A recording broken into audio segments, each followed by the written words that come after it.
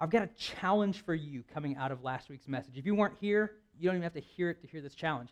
I've got a challenge for you coming out of that message. As we want to make sure that this youth ministry is a safe place for relationships. And when I say a safe place for relationships, I don't mean like a safe place where things can't be said that are offensive. I mean a safe place for relationships to flourish and grow. We want to create a great environment for healthy relationships. I want you to abandon something. When you walk off those stairs, my hope and my desire is that you would abandon your screen. I want you to take this, and my hope and my desire is to be present here. It's my hope for you. One of the things I talked about on our middle school retreat is the dynamic that when I was growing up, the time I spent at baseball practice was the only time I talked to my baseball friends. And the time I would talk with my friends that were in band was while I was at band. And the time I would spend talking to my youth ministry friends was when I was in youth ministry. We didn't have cell phones. We didn't try to stay connected all the time. And so one of the things you run the risk of when you walk onto this third floor with a screen in hand is you run the risk of, number one, missing people you should probably be talking to in front of you, or number two, putting yourself in such a position that people think you don't want them talking to you. And so this right here can be a pretty big barrier, and I would say it's actually a very big barrier when it comes to building relationships in this place. So my challenge for you, if you're willing to accept it, is that when you hit this third floor landing, when you come up off those stairs, the phone stays in the pocket unless you get some sort of a message from your mom or dad saying, "Hey, where are you? I can't find you. I bought pizza," or something. I don't know, whatever. Okay, so that's the challenge. Now, one of the things that we're going to do to enable that, we will always make sure that passages are on the screen. Always make sure that the Bible that we're covering is on the screen, so you don't need a digital version. And then number two, what you're going to see up here over the next couple of weeks after spring break are literally 200 Bibles, like paper Bibles. We want to remove any barrier you have from having to be distracted from the people around you or what's going on. Now, I'm not going to yell at you. Okay, I promise I'm not going to yell at you if you have your phone out. I may not talk to you, but I'm not going to, no, I'm just kidding. I will talk to you. I promise I'll talk to you. I'll take it as a sign that you want me to talk to you. And so with that, that's a challenge I have for you. So the crazy challenge is to sit and actually talk together. So let's go and fast forward. In week 2 of Better Together, we are switching gears from friendships to family. Now, in my family right now, it's me, my wife. We've been married for a little over 10 years, and our 4 kids. I've got a 5-year-old, a 3-year-old, a 2-year-old, and a 10-month-old. 5, 3, 2, and 10 months. And so in our household, anytime we want to go somewhere, we can pretty much count on a 25 to 35-minute workload before we get in the vehicle. Every single time. And the number one reason that we have to spend so much time getting ready is because we will give simple instructions to our wonderful, beautiful children that we love and God has gifted us with, and they will take those simple instructions and turn them into the most elaborate fight that you could ever imagine.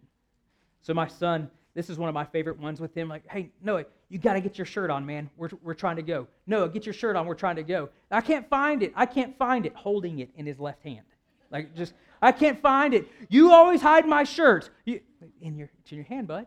It's in your hand. Like, no, not this one. I'm talking about my Spider-Man one. Okay, no, you're not talking. You're talking about that. You knew it was this one. You just want to argue. And the list goes on and on and on and on of all the different things that build up. And so, like, it's crazy. My daughter, it's like, "Hey, let's go. She's like, "I want to wear my sandals today." "Lydia, it's 37 degrees and raining right now. Like, don't wear those. Like, you even know, like, the little kids, like Welly Wishers or whatever. It's like a kid girl book or whatever, and they all wear their rain boots. And so she has her Welly Wisher rain boots that she loves. But when it's 37 degrees and rainy outside, she wants to wear sandals. And so the argument continues. It's tough. And I think, like, for all of us, we know that there's tension in our households. It may look different. It may sound different, but we know that in the household, there are just certain things that when we start getting geared up for that thing, for us, it's getting in the car to go somewhere. But in your family, it may look a little bit different. There's some tension that's inherently there almost every single time. I know some of you right now, like, you're here tonight, not because you love Collide on Wednesday nights, but because you'd rather be here than home. because you just don't want to go into that right now. And I want you to know, like, my hope and my dream for you is that your home would be such a place that you love. It's a restorative, it's a healing, it's an encouraging environment. God's plan for the home is to be an encouraging, uplifting, healthy place. Now, as a teenager, I was not always somebody who brought health to my family. I was not somebody who always strove to bring health to my home. I went off to the Howard Payne University, Stingham Jackets. Thank you so much, all two of us that graduated from there.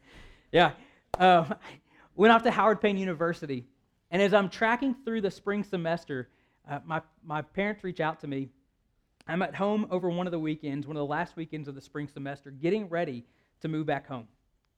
And when I get there, I'm talking with my parents and stuff like that, my mom and dad come up to me and they hand me a piece of paper. They say, hey, before you move back home this summer, there's something we need to talk to you about. So, okay, I'm happy to talk about it. Yeah, what's going on? So, well, do you know how we expect you to do chores in this house? Yeah, I totally know that. In fact, I remember so vividly in my childhood, I have a twin sister. I have a sister who's 3 years older than me, and I have a brother that's 8 years younger than me. And so growing up, doing chores was kind of a family affair. And the way it would typically go is that, like, if me and my sister were washing dishes, whether it's my twin sister, older sister, didn't matter. I'd get stuck on the rinsing and drying part and putting them away, and she'd be the one washing the dishes. And every single time, we're sitting there 3 minutes into washing the dishes, she starts handing me dishes that still have food caked all over them. And within a minute from that, I'm throwing them back in the dishwater saying, clean them better, clean them better, clean them better. Well, if you have a brother or sister, you know that if your brother or sister is throwing dishes at you saying, clean them better, clean them better, clean them better, you're not going to respond well. And you also know that if that same person who's throwing them at you receives them thrown back at them, they're not going to be happy. And so here I am, clean them better, clean them better, clean them better. Sister, you do it yourself. You do it yourself. You do it yourself. That's how chores went. And so when my parents, that was middle school and high school. So my parents, as I'm getting ready to come back my first summer from college, say, hey, and you know we expect you to do chores, I'm ready for it. My defenses are up. I'm like, yeah, I know you want me to do chores. I get that. So they set me aside and they said, what you have in your hand right now is a contract. You laugh, but get ready. This is a contract. Here's what we expect from you. Every single week, you will clean the bathroom. Every single week, you will vacuum the bedrooms. Every single week. And they had this laundry list of chores. But next to the chores was a number with a little squiggly S and a line through it. Do you know what that? The numbers and the dollar sign represented how much they would charge me at the end of the week if they weren't done. And so my mom looked at me and she said, Michael, I want you to know that if you want to live here over the summer, our expectation is that you do these chores. And if they're not done by the end of the week, I will do them for you, but it's going to cost you. So my eyes lit up. And I signed the contract, handed it to them, pulled out my checkbook, wrote a check for the total amount, signed it, looked my mom in the eye, and said, Mom, if this is not done by the end of the week, I expect my money back. I laugh about that story. And certainly there is some humor in it. But I also look back on that story, and I've got some regret. I've got some regret that in a moment where I had an opportunity to humble myself for the sake of peace in my family, I chose to be right. I chose to stand my ground and fight. And I chose to treat my mom in a way that I would never want my kids to treat my wife. Treat my mom in a way that I can laugh about, but can't be proud of. So one of the realities we face is that obedience to a parent is not the end-all, be-all of what God asks of us. There's a little bit more. So we do have a part to play in our family. We're going to be in Ephesians 6 tonight, and we're going to start fast and go quick. Here we go. Ephesians 6. Children, obey your parents because you belong to the Lord, for this is the right thing to do. I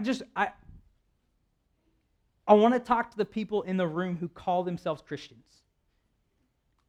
If you call yourself a Christian, then one of the marks of being a Christian is simple, pure obedience to parents. It's not complicated.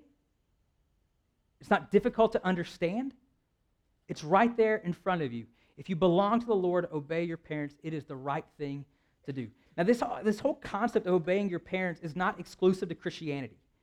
It's not exclusive to any one religion. Actually, in fact, the right thing to do aspect of that is like it's just common knowledge that the right thing to do is to obey parents. Like the standard of society that it's rests on is that there's some natural authority within the home, that parents have the authority, parents make the decisions, and children follow through in obedience. Now, this sounds very simple, but one of the awesome things about Scripture, and I love this part about the Bible, is that we don't just hear from one voice or one perspective on it. We're going to jump to a different part of Scripture in Romans, and I want you to read where the author of Romans puts disobedience in a list. Check this out. It's a group of people that in Romans have rejected God himself. Romans 1, 29 and 30. These people have rejected God. Their lives have become full of every kind of wickedness. Sin, greed, hate, envy, murder, quarreling, deception, malicious behavior, and gossip. They are backstabbers, haters of God, insolent, proud, and boastful. They even invent new ways of sinning, and on top of all of that, they disobey their parents. I mean, check this out. Like it doesn't even make sense. Like, look at this list. Envy, all that crazy stuff. Murder, they hate God. They're so awful that they even invent new ways of sinning. It's like, hey, has anyone ever punched a baby in the face while taking its candy? No? Nobody's done that yet? It's the 1st century AD? Okay, great. Well, let's do that. Candy hasn't been invented yet? Okay, like leg of lamb? Great. Okay, take the baby's leg of lamb, punch him in the face. New way of sinning. Got it. They invent new ways of sinning. And on top of all that, they disobey their parents. Now, the reason I point that out in the book of Romans is because it's been so foreign to any mindset that disobedience would be acceptable that we just have to sit there and wrap our minds around it as students, as children, as people that are under authority within the household, that obedience to parents is just a common expectation. It's not crazy. It's not over the top. And it's definitely not out of line. Now, one of the things that I'll go back to, I said to you, if you are a Christian, this is an expectation of you.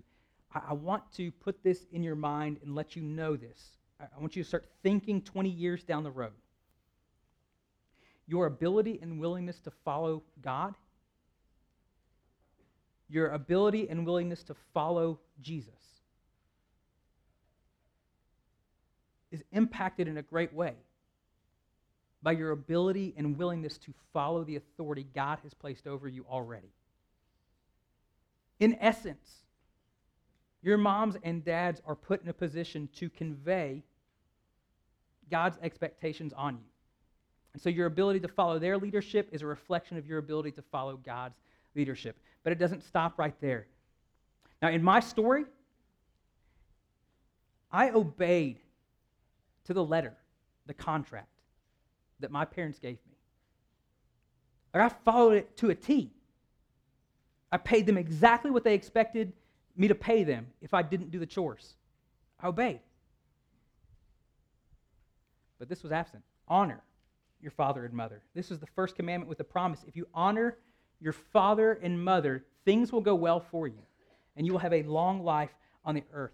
Obedience and honor are not new inventions. But obedience and honor are not the same thing. One of the things that we expect our children to do, and it's so funny in our household, like I said, 4 little kids. Obedience is not complicated. But I can't tell you how many times I have to sit them down and say, hey, Noah, when I ask you to do something, what I want you to do is to do it the first time. I did it. Yeah. But I want you to do it the first time without complaining. Okay. And I want you to do it the first time without complaining or arguing. Okay. And so the one thing I have to draw my daughter's attention to is I want you to do it with all your effort, to the best of your ability. Obedience means following through, but honor is something completely different. Honor is actually esteeming an individual as if they're worth something. Honor says that when I look my mom in the eye and hand her a check, that I'm not doing that to make her feel less than. That's what I was doing. I was trying to put myself in a position of authority, power, and pride and take that away from my mom and dad. And in turn, I wasn't honoring them. Now, one of the things I just want to kind of put this in your mind. If you're a note taker, this may be something that you want to take a note on. So, I'll give you a list. I'll put it that way. If you want to dishonor your parents, here's how you treat them. Number one, that they're not worth your time. If you want to dishonor a parent, treat them as if they are not worth your time. Meaning I can't give a full answer because it's not worth my time. I can't be there with you because it's not worth my time. If you want to dishonor a parent, treat them as if they're not worth your time. If you want to dishonor a parent, treat them as if they're not worth your attention. I would go to school, I would go to practice, I would go to work, I'd go hang out with my girlfriend, and I would come home, I'd say hello, and I'd go to my room. One of my biggest regrets in life is the way I allowed myself to posture myself, the way I allowed myself to approach family life as a teenager. I had a good relationship with my parents in elementary school. And as soon as I got busy, I abandoned that.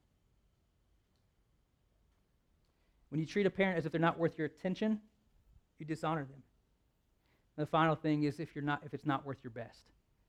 If you want to dishonor your parents, treat them as if they're not worth your best. It's really funny. If you start dating in high school, one of the things that's just ridiculous is you're going to start spending a lot of money on somebody who you may not even talk to in a couple of months. Okay, just think about that reality. If you start dating in high school, you're probably going to shell out hundreds of dollars for somebody you will not speak to again after a few months. I get it. I was lucky that after 6 breakups, my girlfriend became my wife. I don't know why she wanted to do that. We started dating sophomore year of high school. I broke up with her on Valentine's Day and every other significant day. What terrible? Yes, I'm a terrible person. Okay, let's move forward. This is not a series about that. Better together, not better apart. Though maybe it would have been. Okay, so for her sake, you're going to give your best. You're going to give your best for someone. You're going to give your best energy, your best effort, even your best money for the sake of people around you. You are capable of giving your best. You don't win state, you don't make honor roll, you don't make money without giving your best to something. But at some point in our lives, we stop going to our parents and giving them the best that we have, and we give our second best efforts on their behalf. And I want to encourage you, if you want to honor your parents, start giving them your best. I keep talking about my kids. This whole thing's about family, and so it really hits home. You know who gives me their best right now? My kids. My daughter, she loves to draw. And she'll spend hours drawing something. You know what she gave me for Valentine's Day this year? It was an absolutely incredible gift. There's a story that I tell her almost every night. It's a story about her. It's like the Hansel and Gretel story, but her and her brother. And so this year on Valentine's Day, she presented me with an illustrated book of that story. I mean, it broke me. I sat there, she's like, yeah, Daddy, this is when we go out into the woods, and this is the house, and this is the witch, and all, it just turned page after page after page. That was awesome. But there's a point in time where all of a sudden that we stop thinking that our parents are worthy of our best. And I'm telling you, healthy families all the way through the end maintain where a child honors their parents by bringing their best. The good news for teenagers, the good news for middle school students, the good news for all of us is that the expectation does not rest solely on the shoulders of children. Like for me as a kid, it wasn't only on me to bring health to our home. It goes on to our dads and our parents. Fathers, do not provoke your children to anger by the way you treat them. Most of you aren't fathers in here. Most of you have dads. And my guess is that at least 25% of this room right now is probably angry at a parent. So let me say this. Let me say this. It's not your parents' job to make you angry,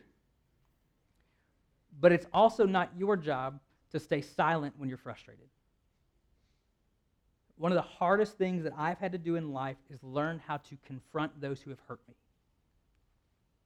And my challenge to you tonight when it comes to this issue of anger, if you have resentment, if you have anger or frustration with mom or dad, is to be the one that goes first in initiating conversation there. It's hard for a mom or a dad to look their kid in their eye when they know they've hurt them and start that conversation. And I know it's hard as a 7th grader, an 8th grader, or whatever it is, to start that conversation with the mom and dad. It's hard on both ends. But for the sake of being better together, my challenge for you on this end is to start those conversations. And as we wrap up, parents' instruction, rather bring them up with the discipline and instruction that comes from the Lord. We close with this for a very specific reason. Some of you are instructed by your parents in such a way that your immediate response is to reject it. And my challenge for you is to think about this. What if? What if God actually put your parents in your life? Put your parents in your life to be the voice of Jesus to you? What if God so ordained that your parents would speak truth into your life that you may not want to hear it, but you need to hear it? And so moms and dads are called to bring their kids up in the instruction that comes from the Lord, meaning that they're going to sound a whole lot like Jesus sometimes. And that's going to be very challenging sometimes. And so if dad calls you out on an Instagram post or something like that, and you're like, Dad, hey, sorry. I mean, like, come on, leave me alone. Like, just kind of take a step back and say, what if Dad's simply trying to be the voice of Jesus in your life, like he's called to be? So 2 things as we wrap up. 2 big challenges that are very, very, very, very simple. First one is this. You ready? Very complex. Obey your parents, right? Okay.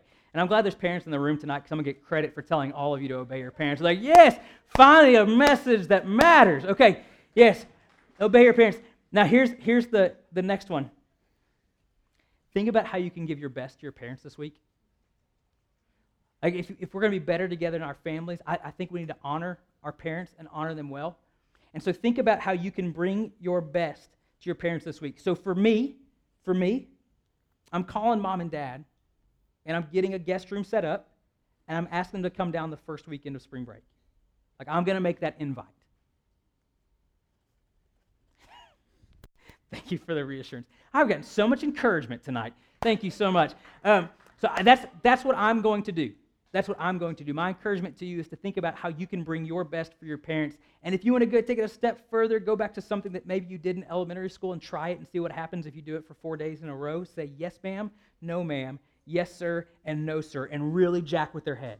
Okay? They won't know what hit them. So I do want us to know that God did design families to be healthy. God designed us all to play a part, and I pray that we would do it. Let me pray for us. Father, we are so thankful for the grand design that you have for our world, grand design you have for our families, and such that as kids, as parents, we all have a specific responsibility to play, and all of it is for your glory. Father, I pray that you grant me the humility as a dad to know if I'm angering my children in a way that's ungodly. Father, I pray that you give me the humility as a kid to continue to honor my parents until the end. Father, I pray for the students in this room. Life can be tough, and I pray that you strengthen their families in a way that would be honoring to you and uplifting to each other. It's in Jesus' name we pray. Amen.